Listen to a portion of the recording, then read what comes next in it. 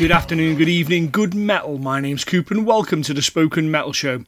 For a while now, I've been speaking, or asked to speak, I should say, at Liverpool John Moores University on a number of things surrounding and in and around the podcast and metal and the subject of music and all those type of things. And these events have been not public. They've been just for the students, and we've done that, and that's been fabulous, and it's been great. And I found them very, very interesting. Personally, I've learned a lot, and I hope that a lot of students have got something from that as well. So an opportunity came up now where my friend Ned was doing a talk about metal music scenes after COVID-19, and he very kindly asked if I would chair this, and we got a number of guests together and had that conversation. It was over an hour and a half worth of conversation with some fantastic guests talking about what the actual metal music sort of scene would be after a pandemic and after the effects of COVID-19. And obviously this is a huge subject that we weren't going to we sorted everything out in an hour and a half. No, that didn't happen. We certainly touched on ideas and a framework, and as Nelson says, hopes for what we would do after this would happen and what the expectations were, what sort of routes we could take. Certainly some next steps and some ideas. We also went on much larger topics and much larger subjects we opened doors to that we talked about amongst metal, the metal community and rock and hard rock music. And I found it incredibly interesting. Fortunately, you'll be glad to hear I don't talk very much on it, and the panel do. I really enjoyed this, and I hope we'll do many more of these and hopefully in a live context. And speaking of which, Ned has a book coming out, which we'll talk about on the show, Metal on Merseyside, which brings it all home for me because that's where I'm from, and that scene and that community is incredibly important to me, as I've said before. For Ned to write a book all about this is fantastic. I'm very proud to say as well that I wrote the foreword for this book, which is only a few sentences that I was gracious enough to be asked to put down, and just to big up Ned, because the things he's doing for the scene and the documentation of it and the exploration of it is incredibly important. As some people have already stated, it's not just the Beatles, they came from Merseyside, and it's not just Merseybeat. There is a whole other scene, and I'm very proud of that scene, very proud of the metal community and beyond from that. And the book just looks spectacular, just looks absolutely superb. And the reason I mention it is because what the plan will eventually is to do some kind of live event where you can buy the book and talk to Ned and raise questions with him, and we'll do it in some kind of forum. I think we'll work it out as we get there. The book comes out in September. It'd be nice to do something in conjunction with it where we do as a live thing, because the best part of the show you're about to hear was that there was feedback. There was a lot of people putting questions. We didn't get through anywhere near all the questions, which is definitely why we should do it as a live show. And they raised some interesting points. Even people were actually asking questions in person. It was a Zoom, but it was the closest we're going to get to it being a room. And there were some interesting perspectives, some interesting ideas of different things we could do and different ideas. And I thought that was incredibly valuable as well. Something we did a while back at the music conference is just something I'd like to expand upon, because ultimately the way we're going to solve some of these issues is by communication and dialogue. And we're going to talk to people involved in the community and directly involved in people, musicians, band members, crew, promoters, all that type of thing. And we're going to talk to them and talk to each other and work this out. And it will work out. We will get solutions as long as we work together, listen to each other, and move forward. And so things like this and this John Moores University, all the things that they're doing with the students, I think have been valuable, incredibly valuable. I'm going to let myself listen away as well, because I've listened to this again now, and even now, this stuff have been, a whole list. Get your pen and paper handy, because there's a lot of books getting mentioned in this and a lot of things that you should check out, and I'm doing the same. Nelson's got several books that I've got on order now, just about Latin America and the music scenes there, and it real eye-opening stuff. And so be ready to start going deep diving on Amazon and Google to find those books, because they're going to be super important to how we help our community and how we help our situation and how we help others. So this was a really enjoyable experience. I hope you enjoy it. I'm sure you will. And as always, I'll post all the links to various things within the show on the posts as well, so you can find where you can buy the books and where you can buy bits and pieces and see these people and see where their writings are and the things that they've wrote and information that they have. And once again, just wanted to thank Jo for the sterling work she did helping pull all this show together. Very little problems, and we got to the end, and I think it was very useful as well. So without further ado, let's get straight into it. This is a conversation at Liverpool John Moores University that I was chairing with the umbrella of being under metal music scenes after COVID-19. Hey everybody, let me just set that up. So I've accepted that I'm happy with it being recorded. Hopefully everybody else is. Normally I start a show, the podcast, I'll just do it like I would do there. Good afternoon, good evening, good metal. My name's Coop and welcome to it's a special event. It's something that I think we'll all get a lot from. There's some fabulous people that we pulled together to talk about various topics under the umbrella of metal music and its kind of after COVID and after pandemic and what that looks like and what the scene looks like. So let's get straight to it. I want to introduce each of the, let them introduce themselves more, the individual guests we have. And I think it's very important to understand all of these people. I'm very grateful that they give their time, and we're dealing with some people who are in the trenches, who are musicians, promoters, and people out from academia who can really help us understand what the issues are and then hopefully come up with some solutions and some very practical things that we can do. So thanks for everybody for tuning in, if you will. And if you can post those questions, Joe is going to facilitate the possibility to ask as a Q&A near the end of this show. So what we'll do is I'll call up people's names out and they can introduce themselves, and that gives me a nice, easy life. So top of the shop, it has to be my good friend, Nadeem. Hi, Mark. Yeah, so I'm Nedim Hassan. Most people call me Ned. I am a senior lecturer at Liverpool John Moores University in Media and Cultural Studies. I will talk... Someone's dog in the background there. If you can mute your mic. I can mute that. I'm going to talk a little bit today in my bits about some of the research that I did for a book that's being published in September called Metal on Merseyside, which kind of focused upon the metal music scene in Merseyside, particularly from a contemporary point of view.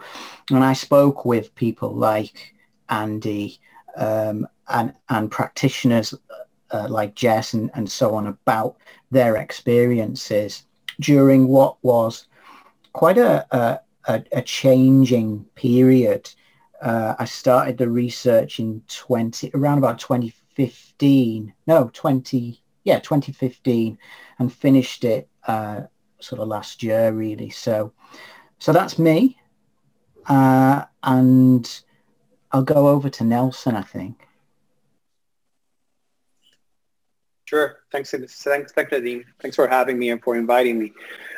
My name is Nelson. I'm a social psychologist and a professor at Florida International University, where I teach visual methods, and I actually teach a course on heavy metal music in Latin America in the Global Studies and Sociocultural Department.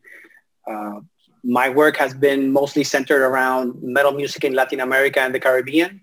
And I mean, shameless promo, we have 2 books that have come out in the last month having to do with metal music in Latin America, and an upcoming monograph on decolonial metal music in Latin America that you can look at both of them in Amazon or other publishers. So thanks for having me. Mm-hmm. More than welcome, sir. More than welcome. And that takes care of our academia. We have some very learned gentlemen here on the board, but also it's very important we talk to people who are actually involved in the trenches as well. And it takes me to introduce the wonderful Jess Stanley. If you can introduce yourself, please.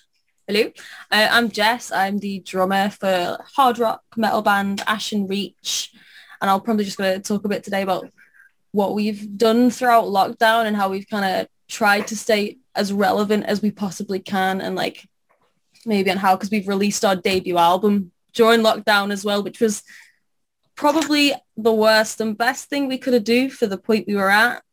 So yeah, that's just, I guess, a little bit about me. Sure. And then last but not least, most certainly a surprise guest that we kind of at the last minute kind of cajoled onto the show, and it's my friend, the wonderful Andy Hughes. Hello, people. So before I get on, I have a caveat. I'm not whoever's dog that was before. I've got two of them, and they do really like enjoying in interviews and things like that. So they might make her a cameo at some point in this.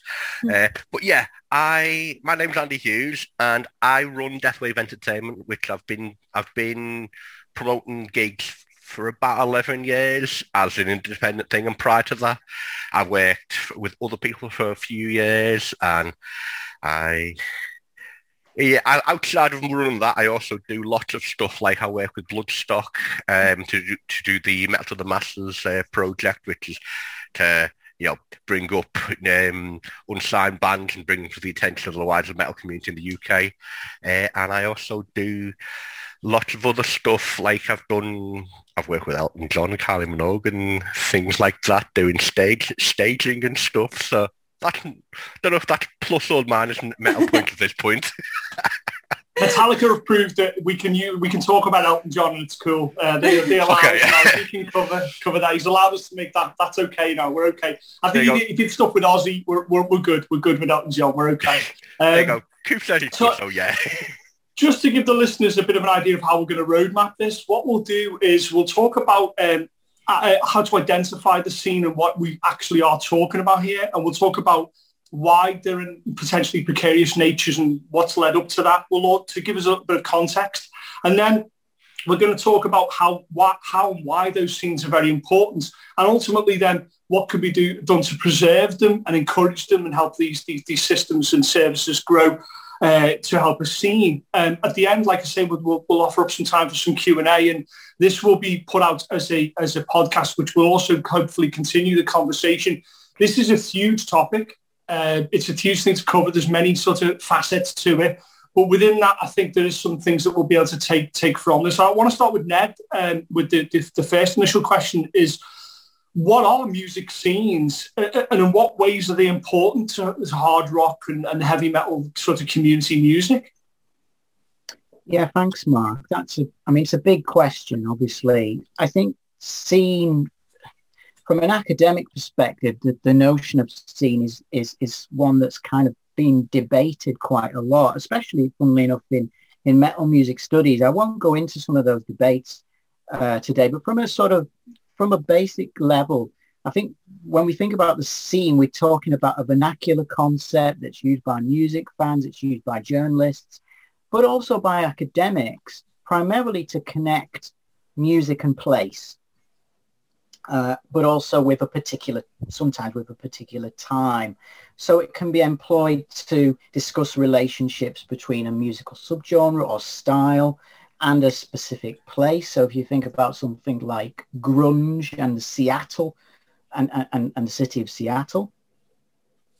But it can also be used in a more generalized sense, we can talk about a global heavy metal scene or extreme metal scene.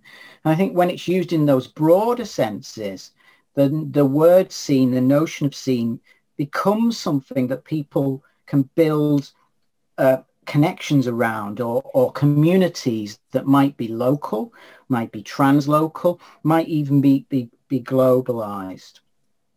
In terms of my research, the value of the term scene, I think, comes because I emphasize its role as both a spatial and a temporal concept. So I take seriously in my work the fact that when I talk about scene, I'm talking about a local scene. First of all, in terms of Merseyside, a region that has specific infrastructure, that has specific venues and potential spaces for fostering certain kinds of music production, certain kinds of relationships, and so on. But also at the same time, I think we can think about the temporal dimension being really important. So scenes, in other words, scenes change. Scenes are subject to historical change. Places where people might find spaces of community at one particular point in time may be lost, may shift, and the people that once frequented there may themselves change, age, etc. I think also scenes are often quite romanticized and sometimes can be exaggerated. But among the bands and the people I interviewed for the research I did, it seemed to be the case that quite often the scene was talked about as something that was desirable, something that was positive, but sometimes something that was quite difficult to achieve. And in metal music studies, you know, scholars like Dina Weinstein has talked about a kind of imaginary community, you know, this idea that the scene is something that we'd quite like to have, and we idealize, but it's not always, it's not always, we're not always able to fully realize it, or they don't necessarily live up to the images in our head. So I think it's really important to kind of critically engage with people's ideas about scenes, because they will be very different. So those are my initial thoughts on. I think it's interesting what you say about how the scenes are created, and there could be numerous factors that help that. And then it's interesting to talk about the legitimacy of a scene. If it's been forced, it tends to not live as long as something that happens very natural. Nelson, do you find there was sort of hallmarks of what helped create a scene or helped kind of form it? Well, let me just say I agree with a lot of the background that Nadim has provided on scene formation and the way that we think about scenes, because we're scene members and we're also academics thinking about scenes. My initial reaction to any discussion about metal and any discussion about scenes is to always challenge the universalistic perspective of what that means. I mean, when we think about scenes, we usually think about, okay, this is how my scene looks and how my scene works. And then we try to extrapolate those same characteristics to other scenes throughout the world, right? So when I think about my research in Latin America, what I learned while I keep on traveling is that, and we discussed this in a book that we published about 6 years ago on metal and the communal experience, where we think about scenes as porous communities, right? These are not closed off communities. They are in constant interaction with their context, culturally, politically, socially, economically, and in this particular discussion, in terms of their health, right? So take, for example, our title today. Our title is Metal After COVID, but many scenes throughout the global South and in Latin America are not living after COVID. And some of them will never live after COVID because there are health disparities throughout the world that will impact the way that these scenes actually survive the pandemic, right? So just think about one piece of data that came out, I think it was about 2 weeks ago, where it's estimated that in the US, 45% of the population is already vaccinated. In the whole of Latin America, less than 10% is vaccinated. Wow. Right? So that disparity in the health of the countries or the regions we need to incorporate that into the analysis of how scenes are tackling COVID and how they're going to survive it, right? Because many scenes throughout the world that are small have lost leaders, which their members have not been able to mourn.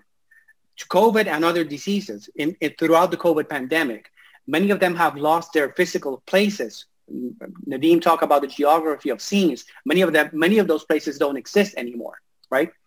And think that on top of that, many of the scenes throughout the global South, think about the scenes in Chile and in Colombia, who have gone through social unrest and massive social protests related to neoliberal economic practices imposed by their governments. Those scenes also suffer from those political dimensions that are surrounding them, right? So when we think about scenes, we usually think about very traditional things like people, place, and products, and how they come together, how we make them idealize, or what they do for us, how they provide sense of community. But it's also important to, when we talk about scenes, to take a geopolitical look and a global look, in terms of what we're talking about and the differences that these scenes are living through, and how some of them, it's hard to say now, but it looks like some of them will not survive the COVID pandemic, right? Yeah. So I think it's important. These definitions help guide us, but once we have those definitions set in stone, we need to break them apart and say, how do these definitions work for different scenes throughout the world.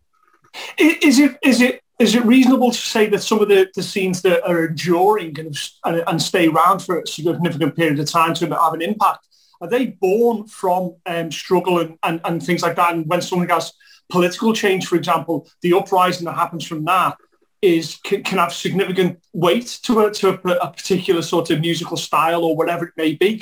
Things born from struggle, do they have a more enduring ability? Do they have more weight and gravitas to them? I think about punk as a movement, as a reaction and that type of thing. And do they have a more enduring and lasting ability there? Well, I'm always weary about bursting out with causal relationships. One thing causes the other. I don't have the data on that will vary according to region. But one thing we can say is that we know that scenes that emerged in process of social oppressive conditions, and we've seen this in Africa and in Malaysia, and we've seen this in Latin America. They sing about different stuff. And they reflect about different things. And therefore, we would argue that, this is something that we argue in our work. If they sing about different stuff and they do it in a different manner, then there's an inherent transformation of metal music in those scenes, right? Yeah. Right. They may last more or less depending on what they're reacting to, of course, and that might apply in many different places of the world. But right now, the major theme that they're reacting to is COVID. Right? And you can see it in bands that have begun to sing about COVID and include COVID issues into their lyrics, or do concerts in benefit of people affected by COVID. That's a reflection of how communities are porous and they are actually interacting with this health crisis. What some of the touchstones for metal music are particularly like war and things like that, and kind of the more extreme elements of life. Metal very much gravitates to that. These are some of the staples that people sing about and artists sing about. Certainly some of the Brazilian thrash that you hear is very political. There was enormous amount of interest when Sepultura first started coming to prominence. They were talking about police injustice and things like that.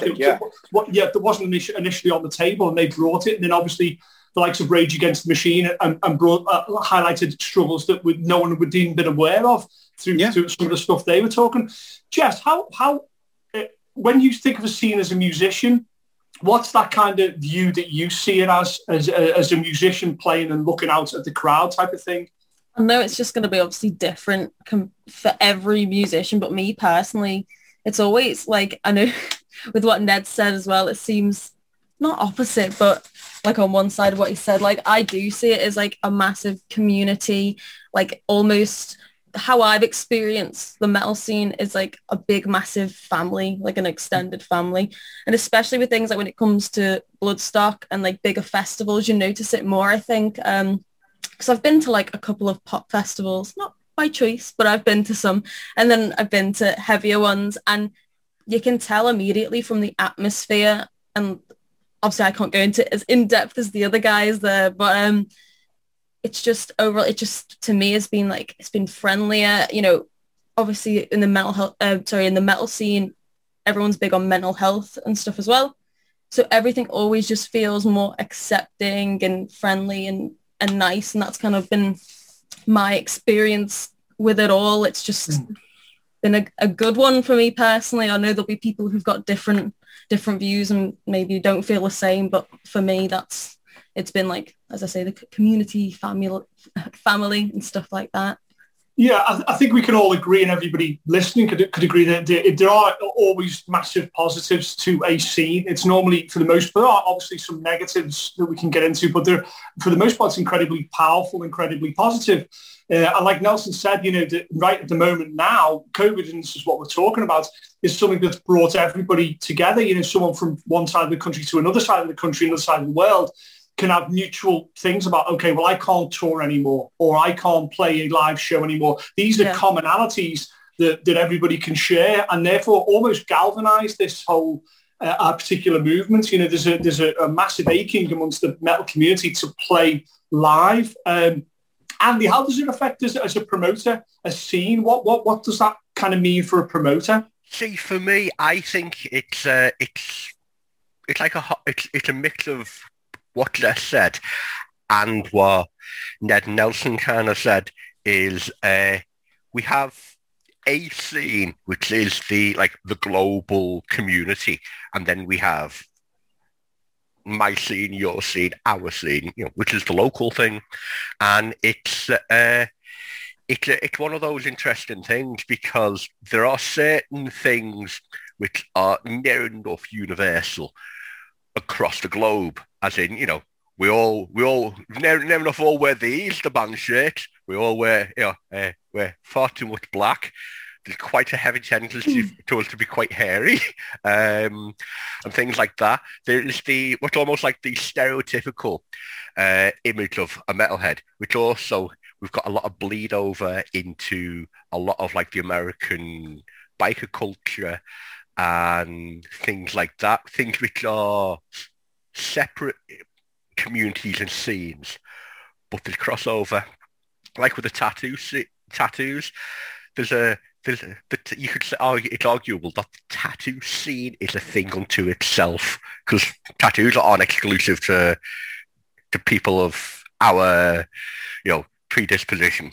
But at the same time, you've got like the local level stuff, and this is where you've got like where you allow things like the Seattle grunge scene or the East Coast and West Coast thrash scenes, or even like in the UK, we had an explosion of, between the UK and Netherlands, we had the explosion of the slam scene a couple of years ago, which were fairly isolated to them areas and stuff like that. And it's an interesting system, as it were, and it's all interlinked, and it must, especially for Nelson, like, I must admit, I think I'm going to have to I've not read any of his book, but I think I'm going to have to have a look because, it seems interesting how the interaction between the local scene, which will quite often have its own distinct character, interact with the wider scene. Yeah, I found that certainly at the moment I've been listening to some Cuban metal bands and talking to them about how they kind of perceived and how they kind of created their scene. And it's fabulous that there's all these different shades that come from more or less most of the time struggle and in some cases oppression, where they have this wonderful spring of they want to express themselves. And I think that metal itself is in its own sort of genre is the meeting of a lot of parts of that Venn diagram of all kinds of different things, different cultures wonderfully coming together in a melting pot and then therefore creating its own scene. Ned, how do we sort of assign that a scene is becoming precarious? What are those signs that a scene may be becoming at its end of its life or even damaged or even not even able to grow in the first place? I mean, I think Nelson will have some really interesting things to say about this because of his research in the global south. But from my perspective, my research focused primarily on, as you know, like local to here, Merseyside metal scene. And I predominantly focused on live music scene. And I talked about how since really the early 1970s in Merseyside and certainly in Liverpool city centre, we've had different what we might call live music circuits. In other words, groups of venues that bands can play and different sized venues. So you can have small venues and then more kind of medium to large venues where when some of those maybe local bands get that little bit more popular, they can almost kind of graduate.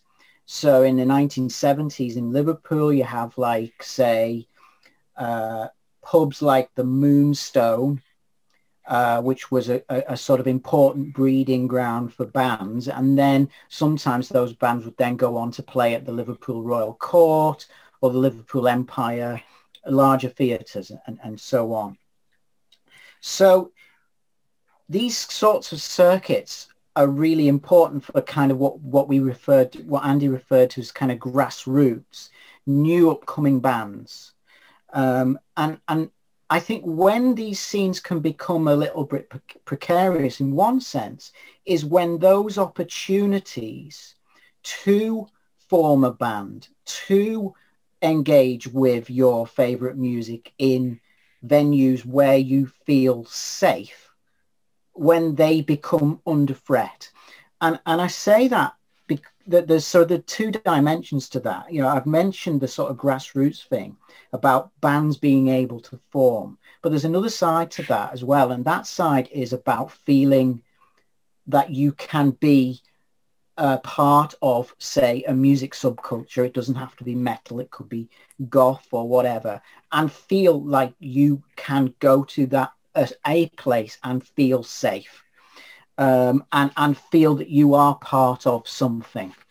And when that becomes under threat, that I think that adds to that sense of precariousness. One of Jess's former bandmates, a guy called Daniel Moran, who's in a thrash metal band called Reaper, I think he spoke very eloquently on social media after it was announced that the Zanzibar Club, very well-known club in Liverpool for giving chances to young bands, a club that was synonymous with showcase events and so on and so forth, was closing down, or I think it might be eventually being taken over by somebody else or whatever. But the loss, he talked about the loss of that venue in terms of how that venue had been really important for him, meeting other people, meeting people who would go on to be in his band. So I think that's one dimension to precariousness. The other dimension, from a local perspective, if you take a city like Liverpool, is that certain types of music in Liverpool are more dominant than others because of particular historical narratives. So if you think about Liverpool, probably one of the first things that people think about in relation to Liverpool is the Beatles and Merseybeat.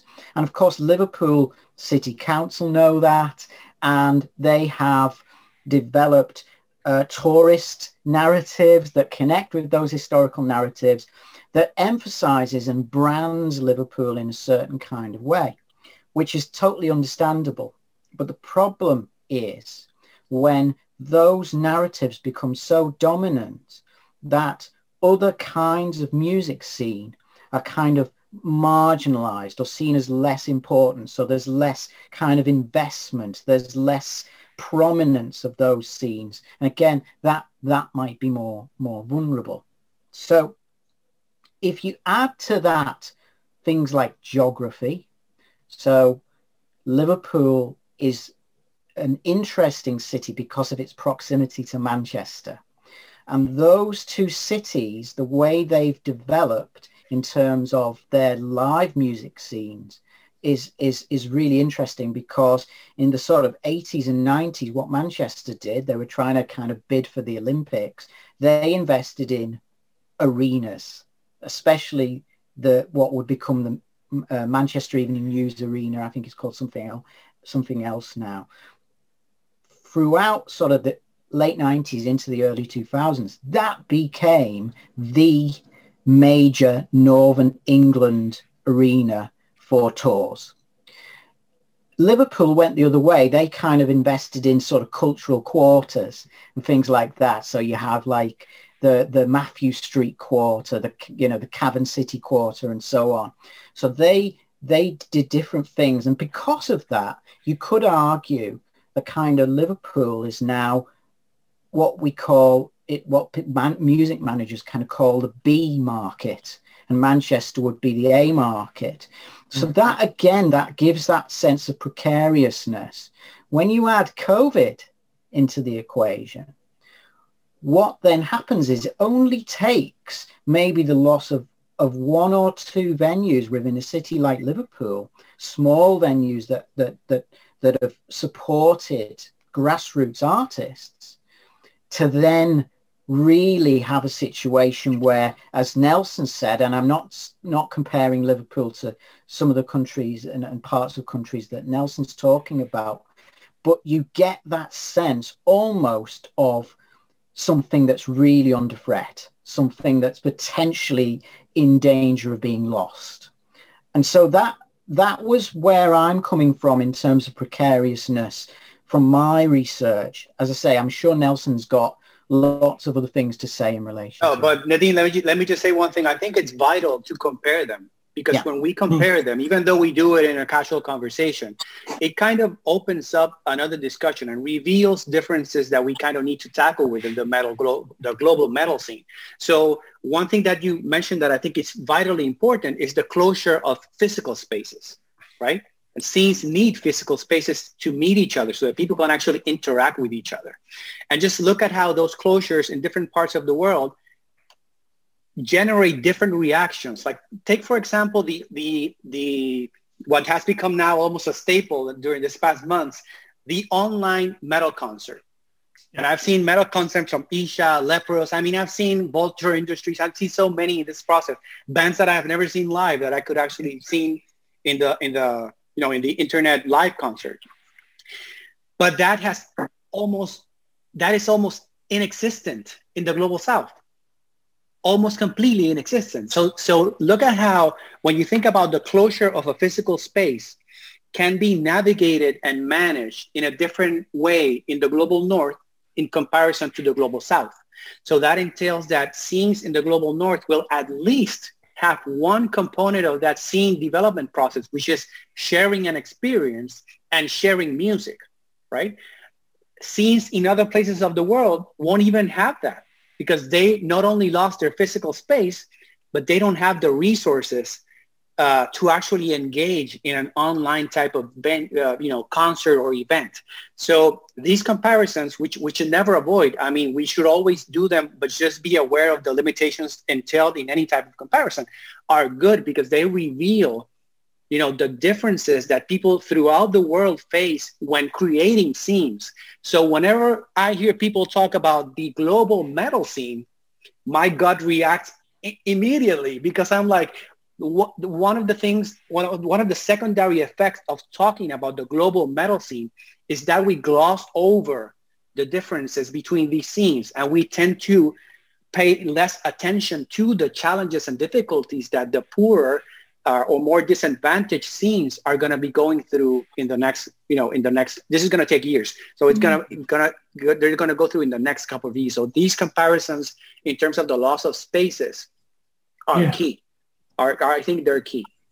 I think the loss of spaces and these raw spaces where things can happen is something that does run through the whole gamut of it. And I think it's fascinating that you bring up the challenges that the whole world has and that we don't maybe consider. Like we talk about online shows. There's places out there that don't have electricity. And so like it's that extreme. It goes that extreme. There's people that don't have access to an actual physical instrument. And there's quite a big gulf, it seems, of understanding of what the challenges are. But I think there is a commonality and a thread running through it that a live space is one of the key barometers, if you will, of a scene either flourishing or dying. I mean, for every scene that exists, there's a place where that scene was flourishing from. There's venues that are known for particular scenes because that's what helped generate them.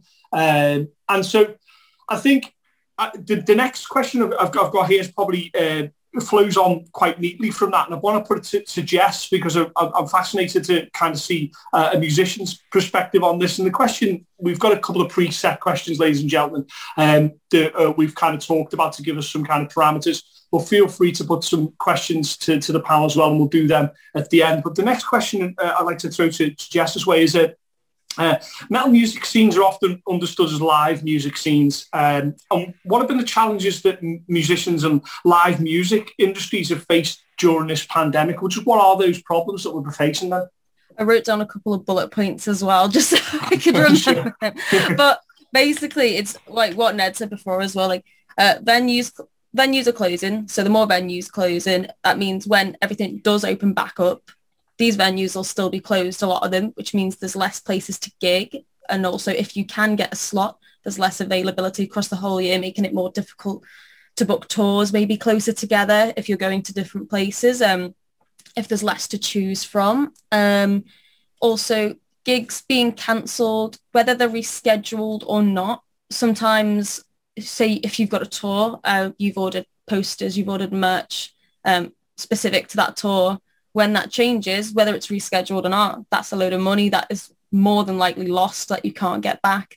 We're doing a tour with Haxon and Madhaven. It was supposed to start at the end of June. Release the Girls, I believe Release the Girls tour. We were supposed to do that. We've got posters for our gigs this year, but we were holding off as long as possible because you know what it's like with announcements. We thought it's going to get pushed back. Yeah, they'd spent money, printed off all their posters that was going to be signed, so they lost, I think it was £90 then. It doesn't sound like a lot maybe to some people, but obviously for a band, and especially at the moment with COVID and how you're not able to make money or do anything like that through your band, and people might not have jobs anymore or be on furlough scheme, obviously that's a lot of money to then have just go to waste in the bin. Luckily they had the shirts on hold, but if they didn't, that would have been about £1,000 worth of shirts. What are you going to do with them? And the dates have changed. The lack of income that comes into whether it's your job outside of the band or the band itself. When you don't have any money in a band, like it's annoying to say that it's a huge part, but you need money to help progress a band. Like you need it for your instruments, replenishing sticks, strings, practice rooms, pay managers if you've got them, travel, accommodation. There's just a recording, then printing albums, shirts, merch. You need money. It's very much an investment, a band, especially if you want to do it properly. A band is not something you would do if you weren't passionate, and you'd learn it very quickly if you weren't passionate or not when it does come to paying for stuff like this. So for the loss of jobs and not being able to gig and earn money, that's been like crucial. Like we did a Kickstarter for our album, which we couldn't have released our album without the Kickstarter, but also meant when it come to releasing it, we then couldn't afford promotion for the album. So ideal, if you want to do it properly, you do want to pay for a promotional company, but that to us, I think it come to from a proper company, not ripping us off, but it could have been £1,000 something to promote 2 singles, say from an album, for 3 months. And we definitely do it, but we couldn't afford it because the money just wasn't coming in enough from jobs or not. I got made redundant twice during lockdown, which didn't help either. So as I say, like the money is a bigger part than people think. I think when we actually got the 2 new members, Kyle and Joe, when we put our posters up, one of the requirements we put on the poster was they need a job. And I think it wasn't many, but we got 1 or 2 comments somewhere down the line saying, oh, why would you need a job? It's just a band, they're just a hobby. And it's like, well, it's not. If you want to do it properly, or at least we want to do it properly, you need it. Because the worst thing is if you not being able to do something just because of money. Like if you feel you've got everything else, the passion, the show, the music, the money, it does come into it. So obviously COVID, that has been a big slash on everything to do with that. And then of course as well, like mental health and stuff I mentioned before, a lot of people unfortunately have lost their lives during COVID, a lot in the metal scene as well, because they have lost their money or their music and their passion, not being able to even practice for a year or so. Some people forget their songs, they just lose the passion. People might have had kids, and I'm not saying you'd stop it for that, but there's enough things that can happen in that amount of time to put people off being in a band or think it's not worth it anymore. It's, you know, it's to the wind, it's a second thought, then they just feel too rusty, and some people don't have the passion to keep it going. Luckily we've been so driven throughout it all, we're like, we're not letting this go. But we know a lot of people who've just quit, left it, unfortunately also lost their lives. But this has all obviously been enhanced due to COVID. So that's I think what's interesting about what Jess was saying about is that there must be recognition of the infrastructure that surrounds a scene. And by that I mean, before I hand this to Andy to answer that as well, is that there's an enormous infrastructure. So there's everything from a promoter, venue owners, people who produce shirts, people who manage bands, people who do stickers and all that type of thing. There's the whole industry behind this that gets created from a scene. You know, you taking it out of a metal context. Think about a T-shirt that you've seen that says "I love New York." That was a whole campaign that helped was tourism driven and helped kind of propagate a lot of sorts of different ways forward for a struggling city. You know, you can catch fire in a number of different ways, but a scene will often give birth to an awful lot of things around it. Venues can open because of a scene. They can close because of a scene, but they can also open. You know, artists can suddenly find work because there's particular bands want to use them for their artwork and stuff like that. And this whole sort of culture, I talk about this a lot on the show, of crew and people at the crew members by life. So they're like their drum techs, their sound techs, their tour managers or whatever. These grow up in a scene, and as these bands break, they go with them for the most part, and it kind of becomes this wonderful compost heap of great talent where you'll get people who were following a scene are suddenly taken with the scene and have all the success that scene shares. Without a scene, have I said scene enough, ladies and gentlemen? Without saying scene too much, but without that, more things fail than we see with the initial eye, is what I should say. More things fall by the wayside. And I think it's interesting, Jess brings a spotlight on how precarious that is as being a musician, and how much effort and time and investment of money. You know, what we're talking about here, it's ugly, but it's true, is that the money is a factor. Someone loses their job because of COVID and is made redundant or whatever. That has a knock-on effect, and you know, people are passing away, people are dying from this. It has a massive knock-on effect. And just before I hand it to Andy, the mental health thing is something that comes up a lot. I think it was Lemmy that said, you know, we're artists, we have feelings and shit. And he meant that you know, an artist isn't a throwaway job. There's an importance to it. Yeah. What did everybody do when we went into the lockdown? Everybody listened to more music, watched more films, read more books, did more stuff that was involved with the artistic backgrounds. If they don't exist, people don't have outlets to listen to a song that helps them get through a day. And anybody here will have a particular song that reduces them to tears. They will have a particular song that they listen to before they go to work or before they do something particularly tough. And everybody will, when they work out, will listen to a particular song or a group of songs, because that's how powerful it is. It's not throwaway. These occupations aren't throwaway. They're important, very important to a lifestyle, a whole culture. Andy, what did you find then?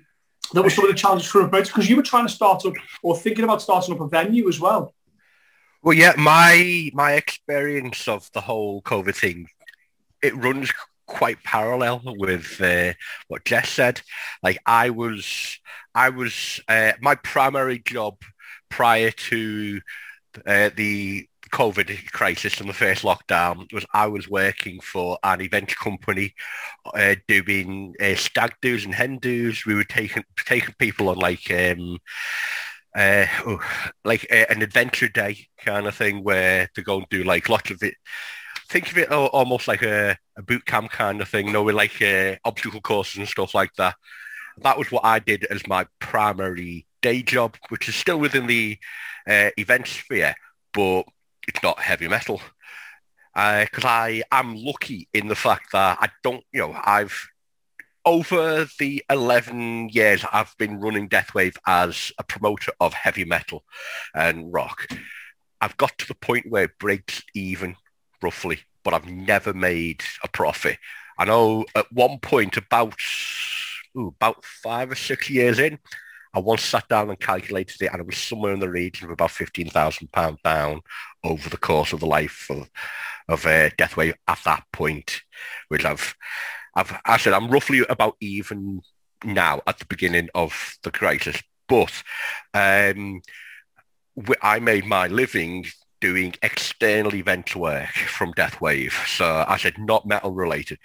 And I got made redundant almost immediately with the lockdown. I think they kept us on furlough for about 6 weeks, and then they were like, no, we're not going to be able to keep this, and got made redundant.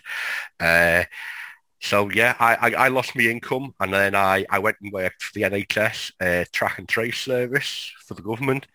And the good news is because that would COVID, the actual work was COVID related. I was, I was fortunate because I made a best of a bad situation, but that's been finished up now because obviously it's reliant on the COVID. And as they ease all lockdowns and stuff, so I've been made redundant a second time. But at the moment, I'm currently not working, and funny enough, I actually had my first piece of event work since November. Music-related event work since November 19. Booked in for tonight. Actually, I was supposed to be a bar manager at an event, and it got cancelled, and it's been rescheduled to July. So that's why I was able to come and do this. But I'm at the position where, because Deathwave has never made any money, much like Jess, it's the amount I need the money. I've had people approaching me saying, "Oh, do you want, when you start putting gigs on, when do you want to do?" I'm like, I can't. Yeah. I need to actually get enough. I'm surviving, but I need to actually get enough external work to make enough money that I can essentially restart Deathwave, because I'm starting from scratch near enough. Luckily, I've got a reputation and I've got the brand name, but I've got no like current promotions or anything to keep people. So I'm literally going to have to start over and again do all the promotional stuff to let people know we're not dead, we still exist, and that goes for everybody. Now, whereas like Jess, as she said, they were able to release their album and they can still, it's difficult practicing stuff, but you can still release stuff. Because what I do is based on the live stuff exclusively, I've had nothing to do. I could have done the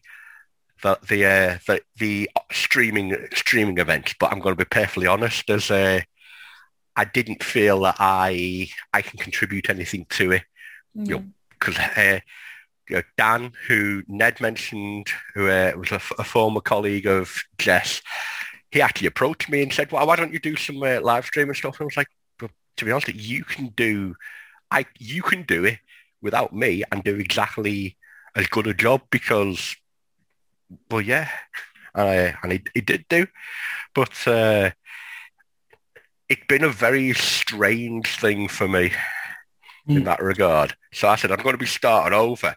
And then, as I've mentioned to the group previously, earlier, just in a little brief chat before we went public, is I've attempted to, in all the UK government has promised various funds and, grants and things to kickstart the industry to get back to going. But I've applied for about a dozen different grants or loans or whatever, all aimed at getting the event industry back on track. And I've some of it I've applied for as Deathwave to get it back on, get going and just do live gigs. But the other one is we've lost a couple of venues in Liverpool. Zanzibar was one of them. So I also put the idea forward to seek a grant to actually create a new venue to replace some of what we've lost, the infrastructure. And of all things, it's been extremely frustrating, not because the money isn't there, but because it's become a political score-pointing game. As in, a lot of the bodies are adding caveats of, we're offering grants to artists or, promoters, but only under certain circumstances, which are generally based around sexuality, ethnicity, gender, and cultural background in, other things. And it's not really an effective way to actually restart the industry.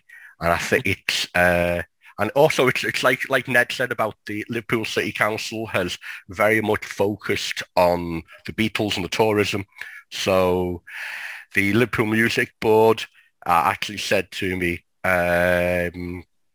when I said it's nothing to do with the Beatles, what they actually said to me is, well, would you consider doing exclusive events for the LGBT plus community?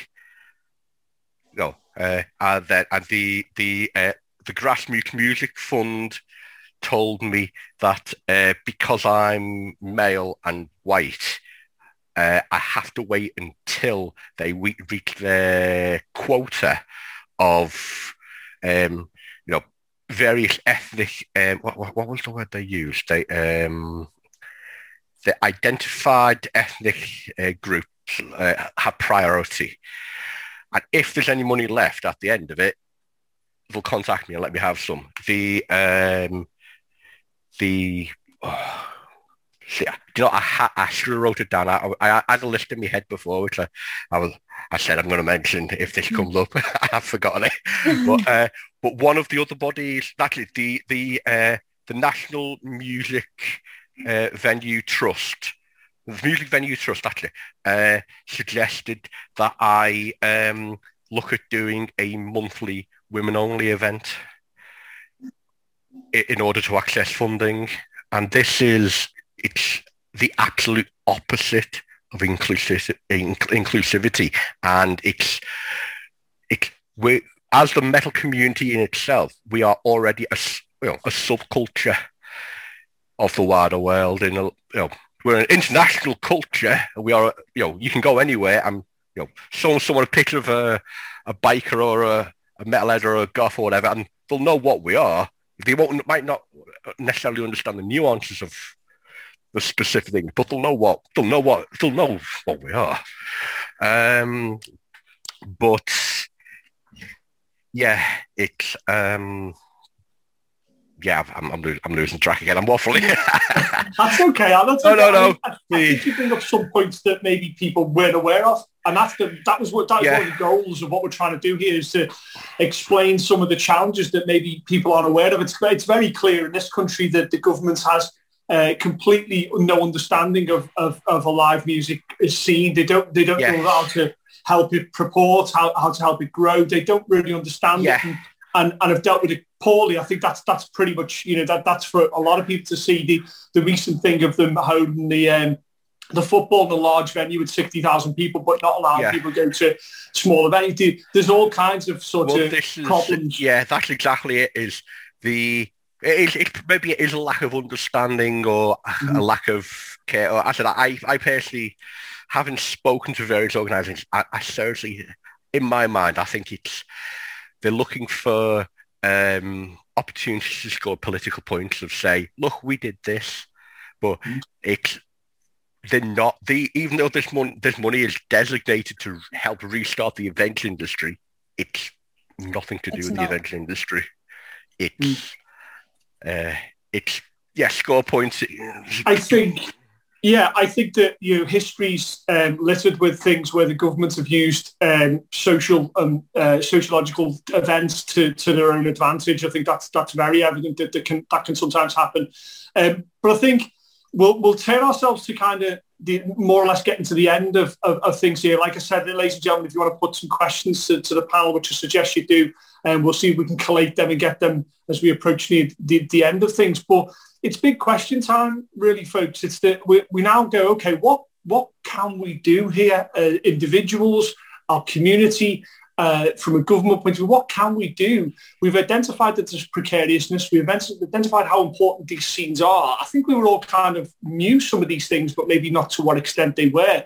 What can we actually do to affect change? Ned, what's your thoughts? Yeah, obviously, as you say, it's a hugely difficult question. I mean, obviously, we've got the UK from a UK perspective. We've got the government's events research program, which has tried to kind of examine risks. So we've had the test events taking place. A number of them took place in Liverpool, Circus nightclub, in April, the Sefton Park event. We've had the Download pilot very recently. So there are some positive steps being taken to sort of see how we can open up events again. But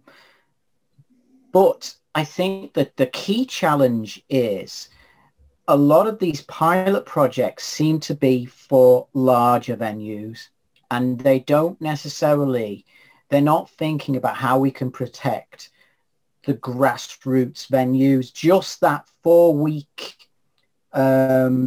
extension of the restrictions has put a number of small venues at risk of going bust because they can't pay the rent and so on. So I think there needs to be a really urgent level of support for the smaller grassroots venues. So I think that's really, really important. I mean, some of the sort of social distancing policies and so on that were in place were just absolutely draconian. And of course, with metal music in particular, it's probably affected more than some other genres because of the fact that it's a very physical kind of music in a way, from the vocalizing of the singer through to the way in which people kind of want to get close to the bands and so on. You don't have necessarily those problems with social distancing in, say, classical, music concerts and so on, where you can have spacing of audiences in different ways. So I think that's a key issue. And then going back to something that Andy was saying as well just before, I think also what needs to be taken seriously is, and it's something that the likes of the Sophie Lancaster Foundation have campaigned around, is taking seriously just how important things like subcultural activity are for people's everyday well-being, and so when Andy's saying that he's struggling to reopen and do the things that he used to do, the things that Andy was doing were really catering for a community of people, of like-minded people who would get together at certain venues like EBGBS or Zanzibar or Outpost and so on and so forth. So I think there needs to be that recognition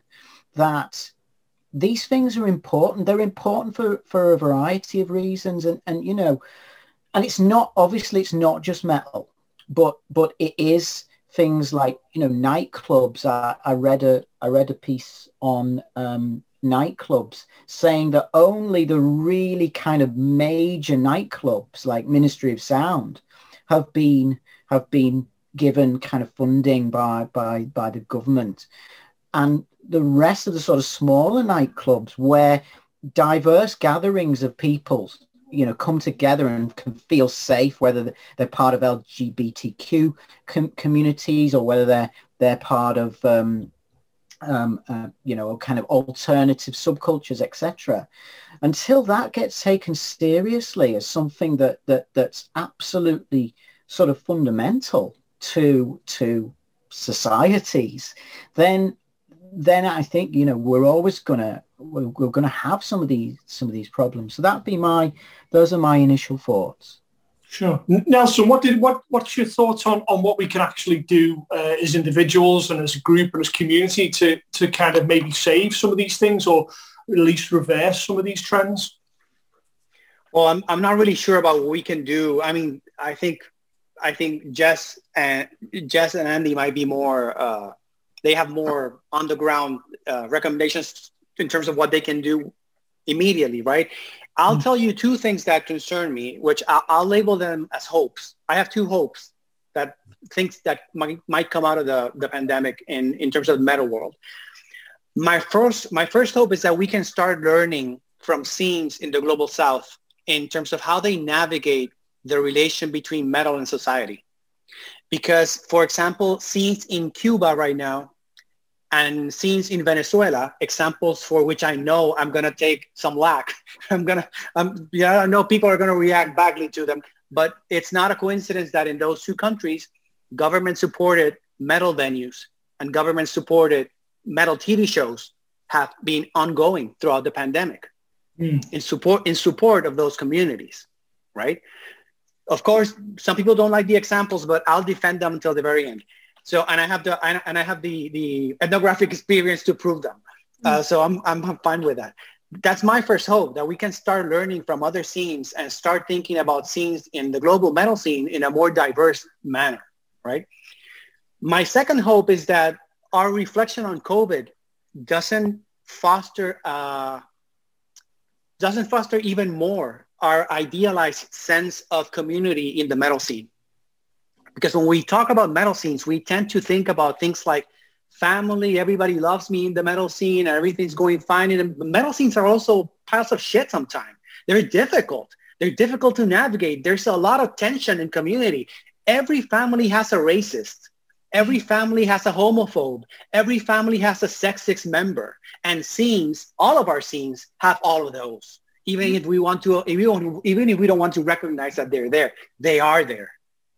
And my hope is that in our concentration of talking about the implications of COVID, we don't forget that COVID is one more of the many battles that have been, that have to be dealt with within the metal scenes in order to make them truly, cohesive and truly family-like and truly supportive environments. So COVID is the icing on the cake, and we're going to deal with it as we go along. But it just taps into a whole host of other things that metal scenes throughout the world, global North and global South, need to deal with. So those are my two hopes. I think that's fabulous. I think it's great that I agree wholeheartedly that we should see it as a lesson, as this is a warning that should be adhered to. We should learn the lessons from that. And as much as there's a metal band in the northwest of England listening to Brazilian metal bands' riffs, they should also be listening to what they're doing from a social point of view as well, and engaging with them and talking to them about the challenges they face and getting some kind of mutual understanding about how to move things forward. I think that's fabulous about the TV shows and the government's involvement in that. I think that shows at least a move forward into a recognition of just how powerful someone's outlook can be and someone's social situation can be. I think it's incredibly powerful. Jess, is it a case of, if it can be as flippant as maybe it can be, is it a case of just going to see bands and when they play live, or is there much more that from a musician that you need from a fan base? Well, it's more saying, I was going to say about what, like, as if you're a band member or if you're in a band, the things you kind of do to stay relevant, especially in like COVID-19. So I think one of the biggest, if not the biggest thing you need to be focusing on if you're in a band or anything to do with the music industry is social media. Like, if you want to grow your music or the amount of people you're speaking to, you need to be active pretty much every day. You need to always be engaging as well, like not just posting, say, in a band's perspective, not just posting a song and then posting a gig date and then boring stuff. People like to see like the personable side of you as well. They want to see kind of bits and bobs that you do. Also, you've got to almost play like the Facebook game or wherever it's connected, whereas you need to be always like liking comments as well, because it helps boost it, because Facebook has this thing for some reason. You could have a really good announcement or post, but say if in that first hour it gets no interactions or little interactions, it won't push it, and then you're not getting your information out to your audience. But it's nice to do this anyway, whereas you're always going to want to be liking people's comments, always replying as well, because there's nothing like, being a fan of a band. Like, for example, if you were just taking one of your favorite bands, because we know people in the lower scene who will only listen to unsigned bands because they're sick of all, the older people. They want to listen to new music, and you just replying to their comment saying something nice can like make their day, and it makes them want to stick around. That might be enough to make them come to a show or buy a piece of merch. It's about like building the bonds with everyone, because you want to do that anyway. It's not like you're pretending to be nice. It's, I think, what everyone should be doing, like especially if they are in a band. Obviously not so much for the promotion company. I'm not sure how it would work in a different way for that, because I don't think it'd make much sense. But answering people's questions, just being there, because I think it's, especially if you're a smaller band, like it can be, in my personal opinion, quite off-putting if a lower band isn't interactive with their fans, because you think, well, they're the people you're putting your music out to. They are the people you want to be on your side, so be nice to them. They're there for you to make your dreams, come up reality. So you should be as good to them as possible, and it'll make them like you more. Also, I found what has been really good, especially over lockdown for me. I've been doing other things as well, especially with being made redundant. I've had more free time to focus on like what I can do. So now I'm self-employed officially, I think of as today. But I've been doing Twitch and streaming, not even music, like video games, but I've got all the band stuff linked to it. So if you get new people coming in, raids, just new names from anything, I'll just say hi, introduce myself. Also, if you like rock or metal, I'm in a band, I'm a drummer in a band, type this in chat and you can have links to social media. So I've been constantly not annoying people, but linking it that way. And we've got quite a decent amount of people. Like we did a web fest, which is another thing I'm going to say is really good to do. Most of the comments I could see on the YouTube afterwards were a load of people who'd seen us from like my stream going like, oh, there's Jess, blah, blah.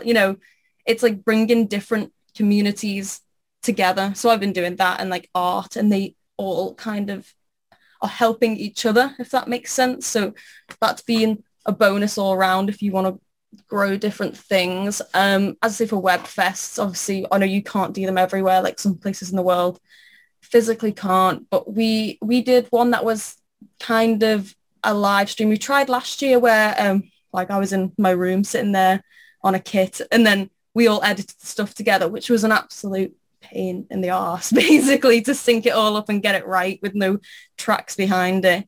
But we did that, uploaded that, which we done pretty well. We actually we got some sales of merch and more followers from it. And then last Saturday we did one, and this is all through, there's a group online called New Wave of Classic Rock.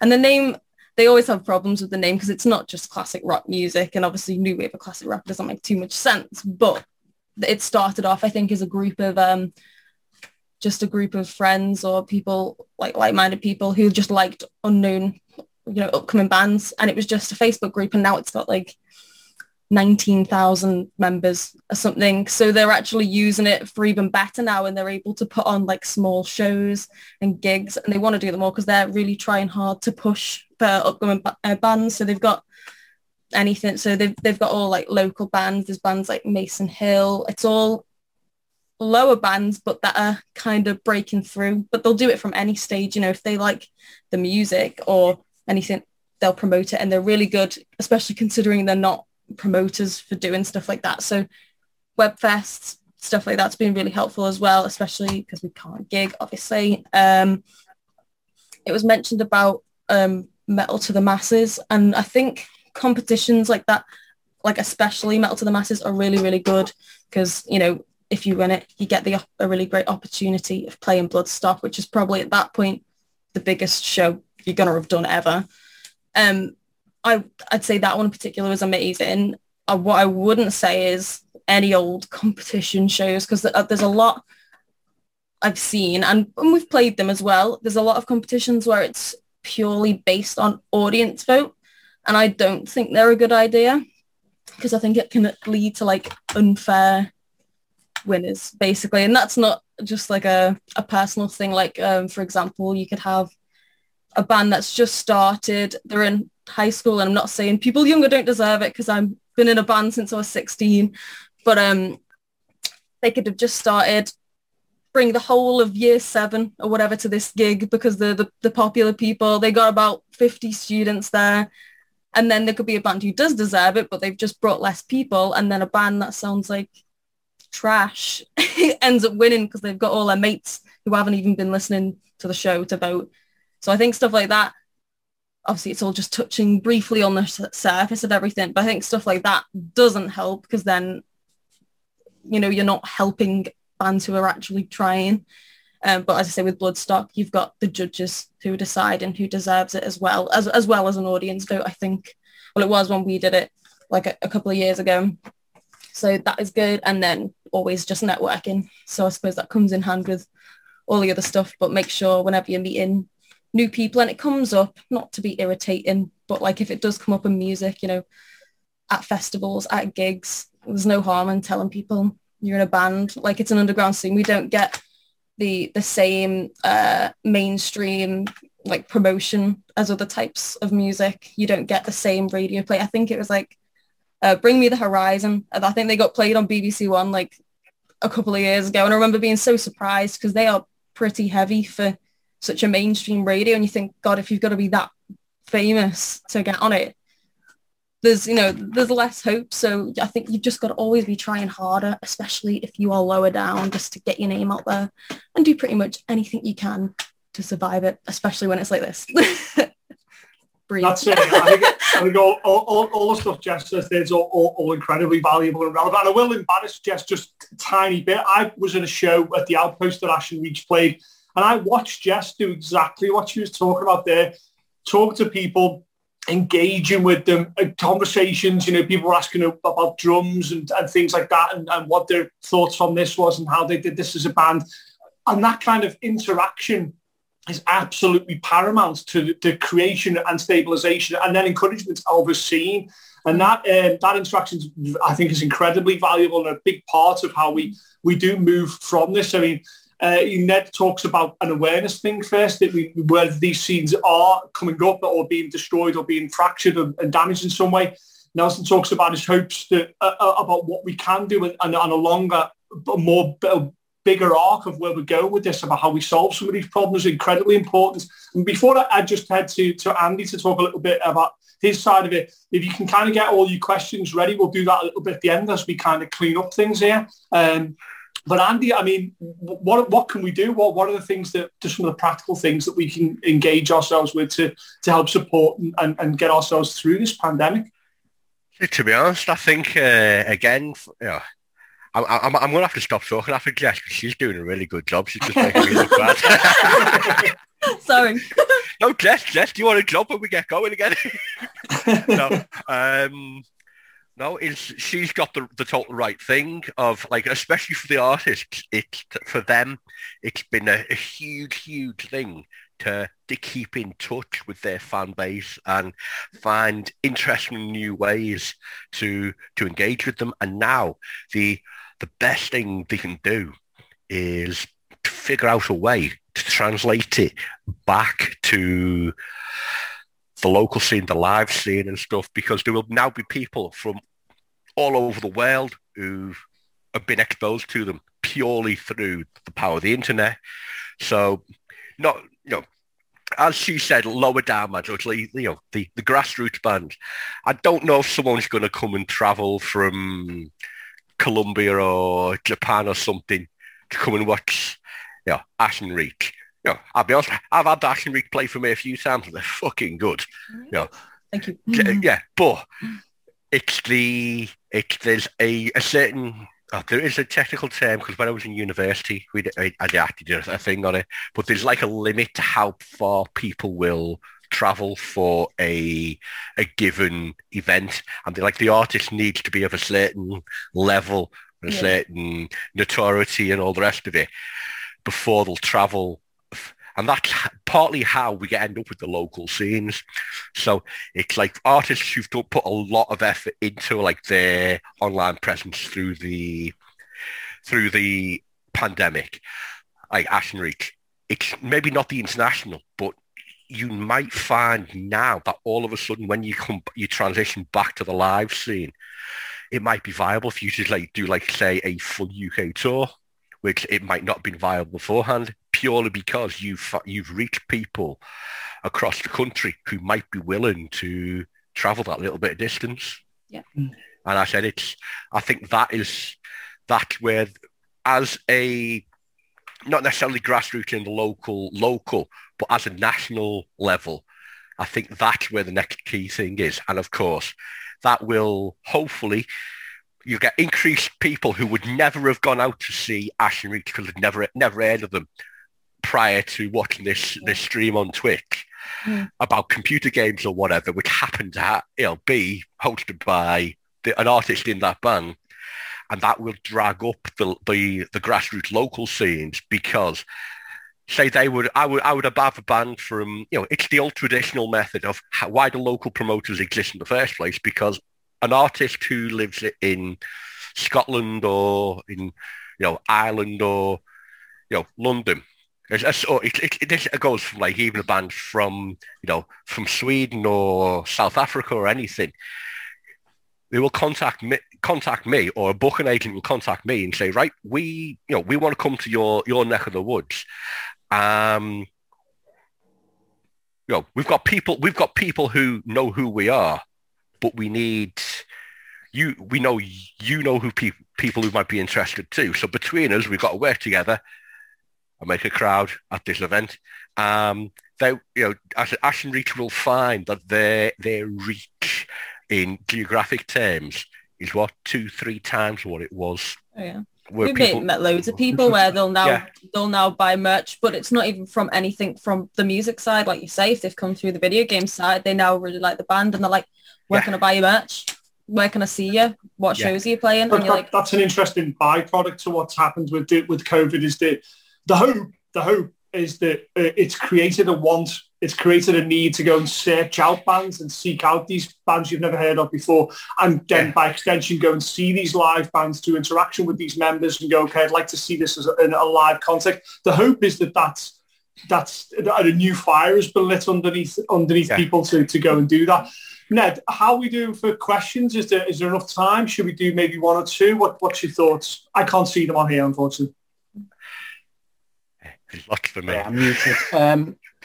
Yeah, we've got, this is scheduled to go on until 6:30. So we've got about 8 minutes or so.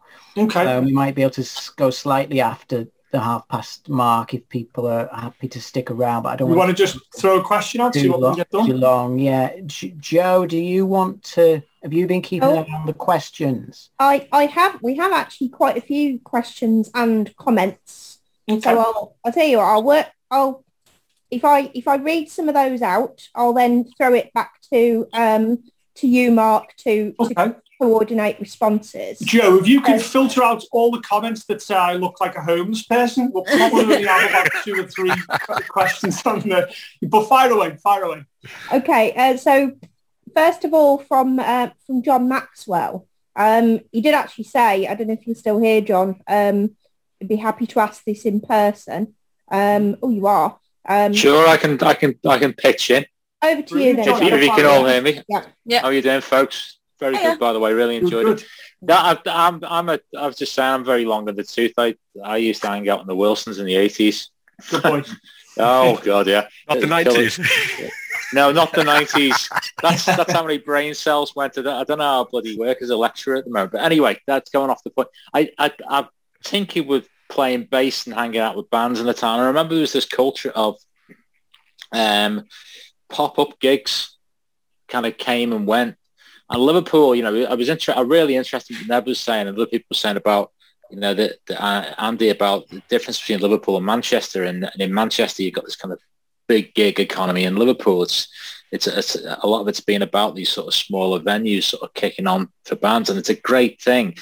Obviously, we're being hit by it with COVID. I'm not a massive follower of the scene at the moment, but I maybe there's some kind of currency in that, and in encouraging pop-up gigs in different venues, and that's how it sticks. Because I know it's certainly worked back in the 80s. I think now with the technology we have available, it could even work now. But I'm just throwing it out there. I think it's a very interesting point of view. If anybody wants to chime in, feel free to do so. But I think it's almost anti-promotional, a pop-up gig, in as much as that you're doing it and it's by its very nature, it's popping up almost unannounced. But there's incredible value in that. We often talk about these bands that we see that play surprise shows at venues and that type of thing. And I think I think you're right, there is currency in that. If you heard a large band was playing a surprise show, that day, it creates a beautiful sort of moment in time. And I don't see why that isn't possible for bands to do, to do some kind of pop show. Certainly, maybe at a digital level, as well as a physical level. I think there is some value into that. I don't know if anybody's got some thoughts on that. I just think of the Beatles Walton Village Fete in 1957. That was a popular gig, wasn't it? So, I think it depends on the size of the band and how much traction they've got in that area. Because even if, say, if we're from like Liverpool, Merseyside, we might have more fans in like Manchester or somewhere else, and you know how reliable people can be. Sometimes if you ask them too soon, they'll come up with an excuse because they're too tired right now, they're in their pajamas or whatever. So I think it's one of those, they could be really good, but then also I don't know if it would be too much of a risk depending on where you go. Like, because if you have to spend money to travel there, you have to still kind of rent a venue, because unless you're like someone who just sings and plays guitar, it's a lot of effort to set up a whole drum kit rig, sound desk, everything, for maybe like to not have the promotion to go behind it, and maybe not as many people see it. The way promotion works on Facebook anyway as well, sometimes you don't see a post until 3 days later. So I don't know how well it would work. I mean, probably for some bands, we'd have to just get it's musicians and creative people becoming even more creative. A long time ago, several musicians in the studio decided to take all those instruments up on top of the roof. And now that has become iconic. I think it's a case. I think you're right. I think it just requires. You'd have to have the right place and the right time. Somewhere that's got obviously going to have a lot of people anyway, not somewhere like that's a pub down a back road that people might not necessarily know about with no car park and hard to get to. You just have to plan it, I suppose, properly. So, Joe, I mean, as we've got any more questions, I'll try and get through them quite quickly. If any of the panel does have to leave, please, feel free. We'll run as long as we can. But if there's any more, keep the questions going. This is Ace. I mean, there are a number of comments, and it's really good to see people's experiences. One thing that's come up is I'll refer to Lena's version of this. So a few people have said things on this angle, which is around this issue of inclusiveness and some of the parameters that are put on funding applications that Andy was talking about. So in terms of that, Lena had said, isn't it possible that might create actually more opportunities, and that might encourage perhaps groups like women, people of colour, to have more involvement, and actually we could see it in that way. And Lena had made the point that I don't think subcultural status equates to the issues surrounding gender and ethnicity. B, who's had to leave, had also said on that same point that their view was we should be considering how we can be inclusive, that subcultures, anti-racism, LGBT plus liberation have a long history. Perhaps finding new ways to work with different communities is a way the scene can continue to grow and attract government funding. So on that issue about inclusiveness and funding, there were a couple of people saying, actually, is this something we need to look at more positively? Yeah, I think, I found that incredibly interesting when Andy was talking about that, and hopefully you can expand a little bit more, is that, the government were putting sort of parameters in place, but they're not necessarily, it seems some of the listeners were saying that those parameters are actually potentially very positive, is that they promote elements of society maybe that haven't received the involvement that they should do at a societal level. We talk about metal being very positive on a number of fronts: mental health, racism, homophobia. These type of things were always very quickly challenged, I believe, in the metal community. Andy, so what did you see those parameters as negative, or just something that weren't part of what you were doing? See, I kind of knew it would be a hot topic. That's why I was. It's going to be, but it's something I think that's a little bit why when I was actually talking about it, I was losing my track because I was trying to frame it. I was trying to figure out how to frame it. Positive discrimination, on the whole, is a good thing, but what my main complaint was it's not about should we work with these various ethnic, LGBT, all these various communities, and it's like what was it that she said she doesn't. I can't something about she doesn't think subculture status is a good enough Well, put it this way, Right. right? Religion is a personal choice. It's, there's no physical, actual, scientific or anything. It's just something you believe. You believe, that's your belief system, and it's what you believe, and you identify as whatever religion you do. You can't pick your color of your skin, but you can definitely pick your religion. There is definitely a long history of discrimination and for religious reasons and things, and there are protections on religious views and stuff. I identify as a metalhead, and I don't mean as in I'm not trying to insult it. To me, it's the same thing. Is look at me. I have a beard. The clothes I wear, the way I look. You can't see. I've got purple curtains. You can't see on this wall because it's brown looking. I've got a purple wall. The outside of my house is painted black. I ride a motorbike instead of have a car. The music I listen to. It is a cultural thing because it influences so much of my life. And to me, maybe not other people, but this is where discrimination happens. It's people not understanding people who don't have the same mindset as them. To me, metal and being a metalhead is every bit as important as somebody's religion or of that kind of thing. So to me, and this is where now I choose to work in the music industry because I love it. But it's also an extension of my, my belief system as such, is what I identify as. And this is where my frustration comes out. And I said, I'm not dunking on the various things. What I'm saying is, there is a fund specifically called the Grassroots Live Music Fund.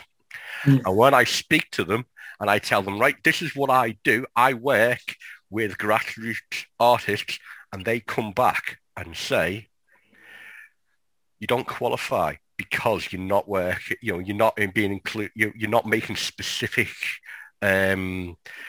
efforts to work with people of color or whatever. And it's like, it's false marketing. And that's not you saying you're excluding anyone as well. That's obviously you're including everyone. I think that's what it is there. It's not like you're saying, no, these people aren't allowed to be here. What is more inclusive than, do you like music? Yes. Welcome. Yeah.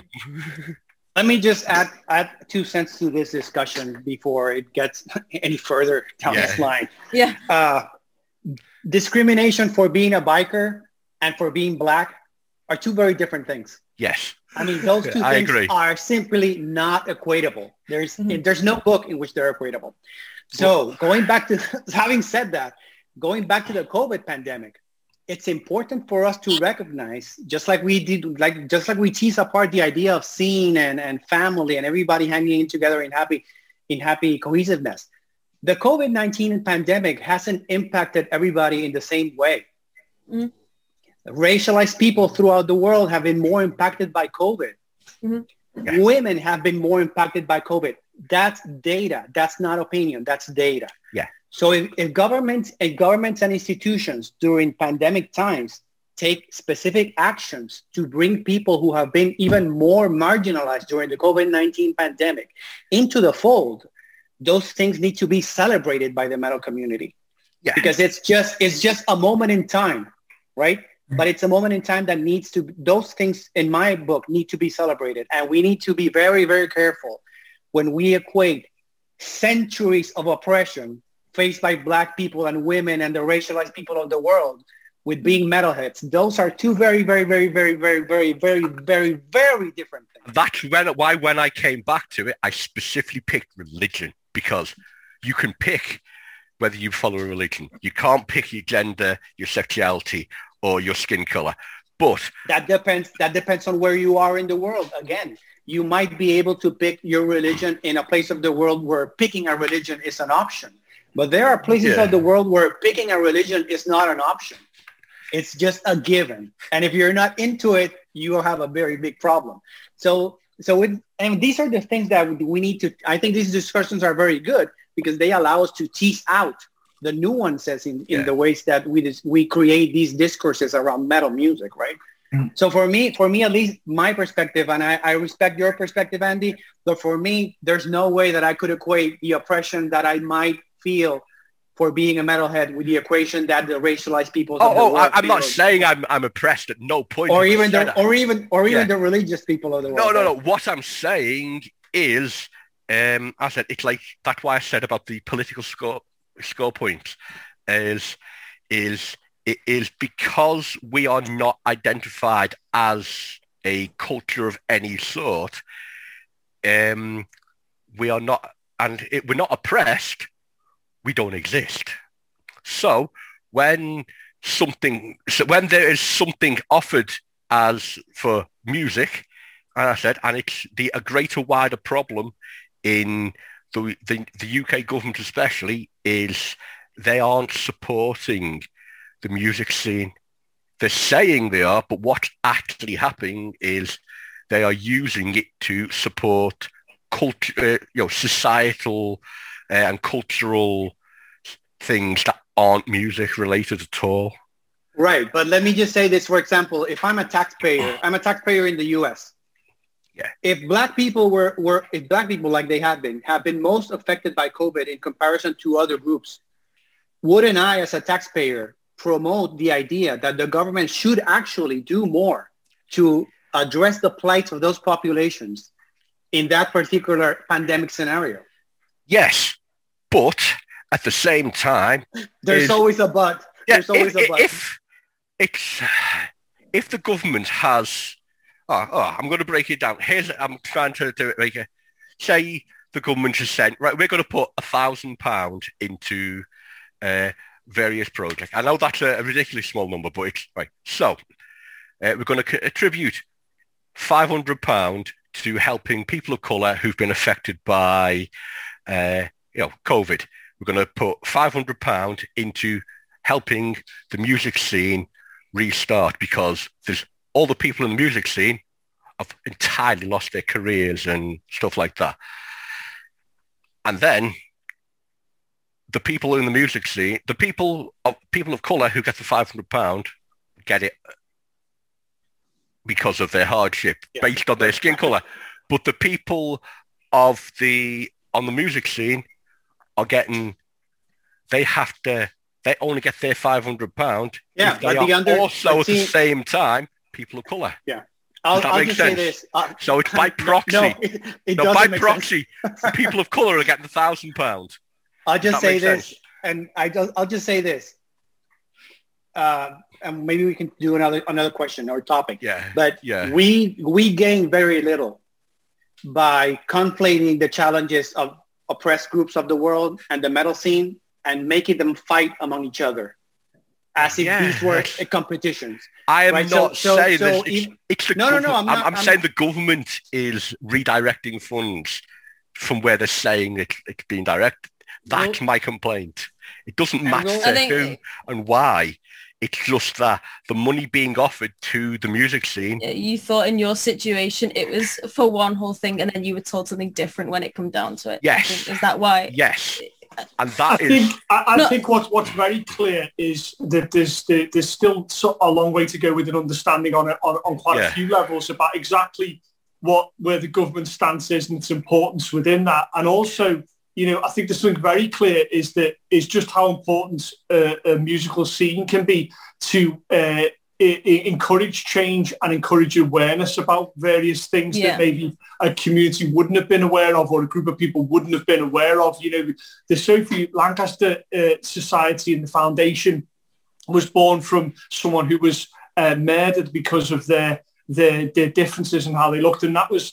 That was an example of an awareness, almost a wave of awareness where people were like, listen, we need to start looking at something. And I think, the points that Nelson makes are incredibly valid. These are important times with which to use to help cure some of society's problems, or at least help an understanding and awareness of these problems. And music, for me, has always been a brilliant beacon to do that with.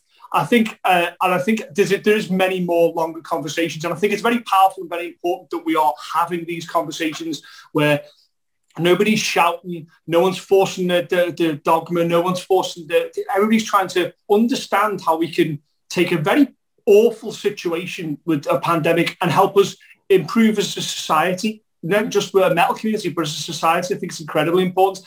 Ned, Joe, do we have more questions there, or do we need to wrap up? Where are we at?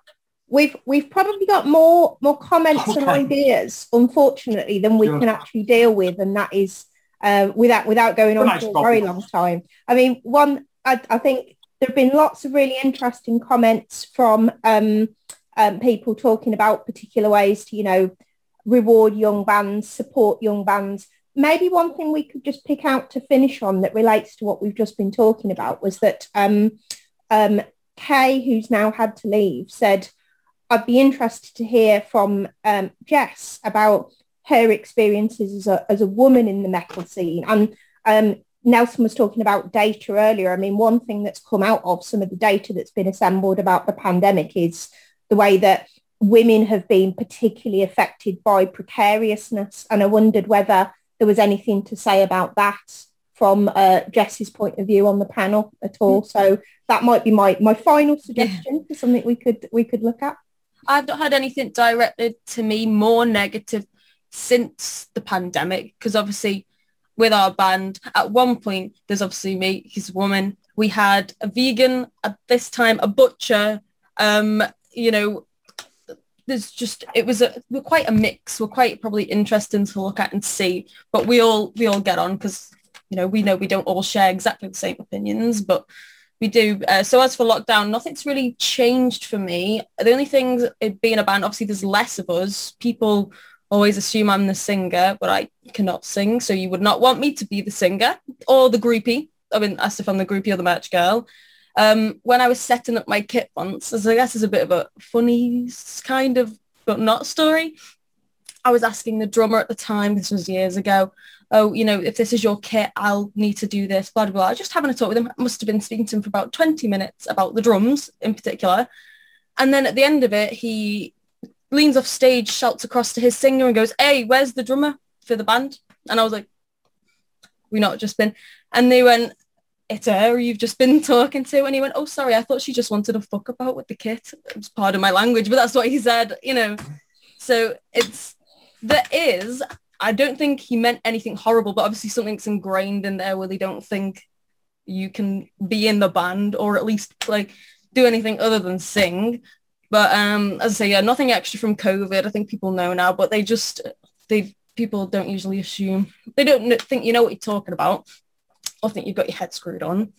I'm saying this is a smaller part. It's not always like this. I do have overall quite a pleasant experience with the metal music industry, especially now because there's more awareness, like you say, and people trying to push for more things, for women, people of color, different sexual orientations. There is more for it now, but definitely not too long ago. It was very much more, what are you doing here? You go, you've got to wait out here if you're not in the band. And it's like, well, no, I am in the band actually. So one, no, in the nicest way. But yeah, I think you've got to have a bit of a strong spine. You've got to take a bit of that. You shouldn't have to put on a hard face or take it, but you're gonna get that. I think you're just gonna get stuff like that at least every now and again. So it's just how you tell them to shut up and no, this is what I do and I'm sick at it.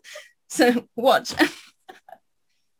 So that's kind of a bit of an insight. I think Jess, we have come quite a way. But I think certainly some of the conversations we've had today will highlight just how far we've got to go. We've still got a bit of work to do as a group of people who enjoy metal music. There's certainly some stuff that we need to work on. There's certainly some understanding that we need to do. And I think we're all of the mind that that's a good thing. Let's start using this pandemic and using the difficult times to really just take a bit of a look at things and let's have a bit of a broader conversation about some stuff that we may have not talked about before. Ned, are we just about good, or did you have something to say? I just wanted to come in and add to that a little bit, if I might. I thought that was really interesting what Jess said then, and that term she used coincidentally enough, that What Are You Doing Here?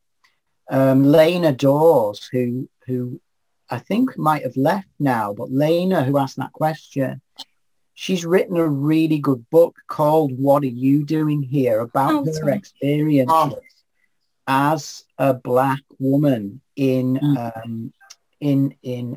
metal music communities in the US. So I think, you know, people who want that different perspective on things ought to seek that out. And I absolutely agree with everything that the people have said around discrimination and so on. It is worth also pointing out that from a historical point of view, I think it's important not to talk about, say, Liverpool metal music scenes as being in this kind of rose tinted spectacles on. You know, it has been a scene that has had tensions, and some of the people I interviewed for the book talked about how they were persecuted, they were discriminated against because of the way they looked. And that led to physical violence, the threat of physical violence and actual physical violence. People talked about being beaten up because in the 1970s, you had quite strong subcultural tensions between, say, skinheads and kind of rockers and people with long hair that actually led to violence. So when I talked before about these venues being kind of refuges for people and places where they can feel like, you know, to use Andy's terms, you can feel like themselves, it's part of their identity. I think that's really important as well, you know.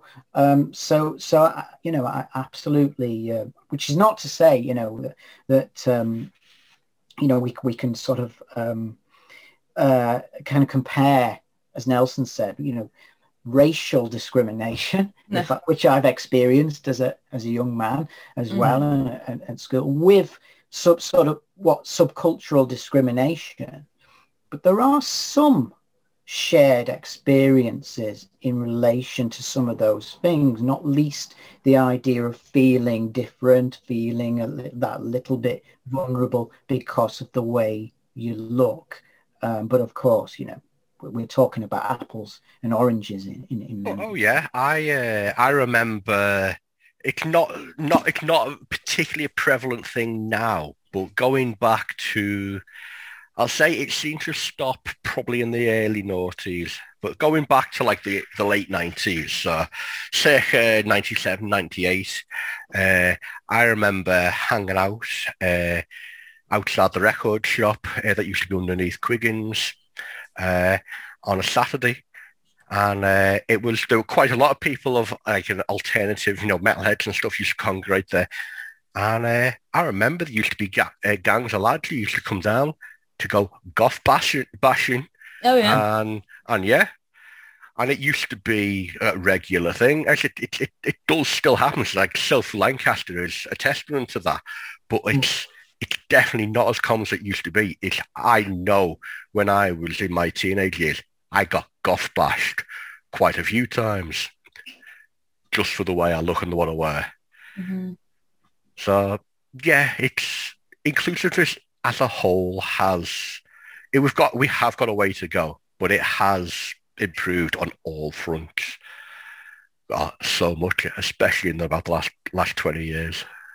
I think this has been incredibly valuable. I've got a lot from listening to everybody that spoke today about a bit of understanding of scenes and movements and then an understanding of how these are created and what we can do. And I think that some of the things it said, and maybe people listening who agree and disagree, but the fact that we're having a very civilized conversation about these is how we're going to go and move things forward. And that's always what we should be trying to do, ladies and gentlemen. And I think as someone who enjoys metal music, I've always found it empowering and positive. And I think that all the best music comes from that place. Ned, is that about it? Are we kind of done? Should we say our goodbyes or? Mm-hmm. Yeah, I think we should first of all thank everyone, the panel, the audience for some really great questions. But yeah, thanks to the panel for a really, really vibrant discussion. And let's hope we can do this again sometime, maybe even in the flesh at some point. Oh, yes. Well, we should do this live, most definitely, because I think that it allows for a more interesting discourse. I think as well, Ned, if you can put something of a small reading list together of your work and Nelson's and some of the things that we talked about, I think that'd be very useful as a touchstone so we can go back and read some of these things that we talked about. I think that'd be very, very helpful. So I just want to say thanks again to Joanne, who's been helping out there massively, bouncing away. I appreciate your time, and I appreciate everybody's time, all the panel and everybody that's listening. And if we're done, thank you very much. I appreciate it, Karen. Thank you for having me. Bye-bye. Thanks, everybody. Thanks, Rob.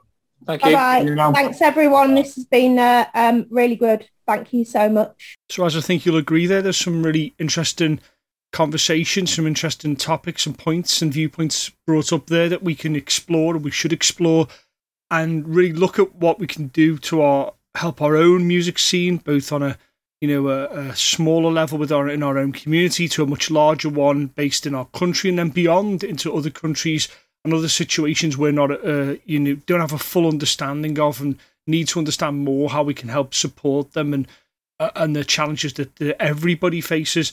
Because this is a moment in history, it's a moment which will affect the music scene and how music is dealt with and produced and listened to, and how the live scene works. It's already changed to be beyond the landscape it was before. So it's all changing, and it should be. There's a lot of negativity, and sure there is. I've talked about it before about venues closing and what have you.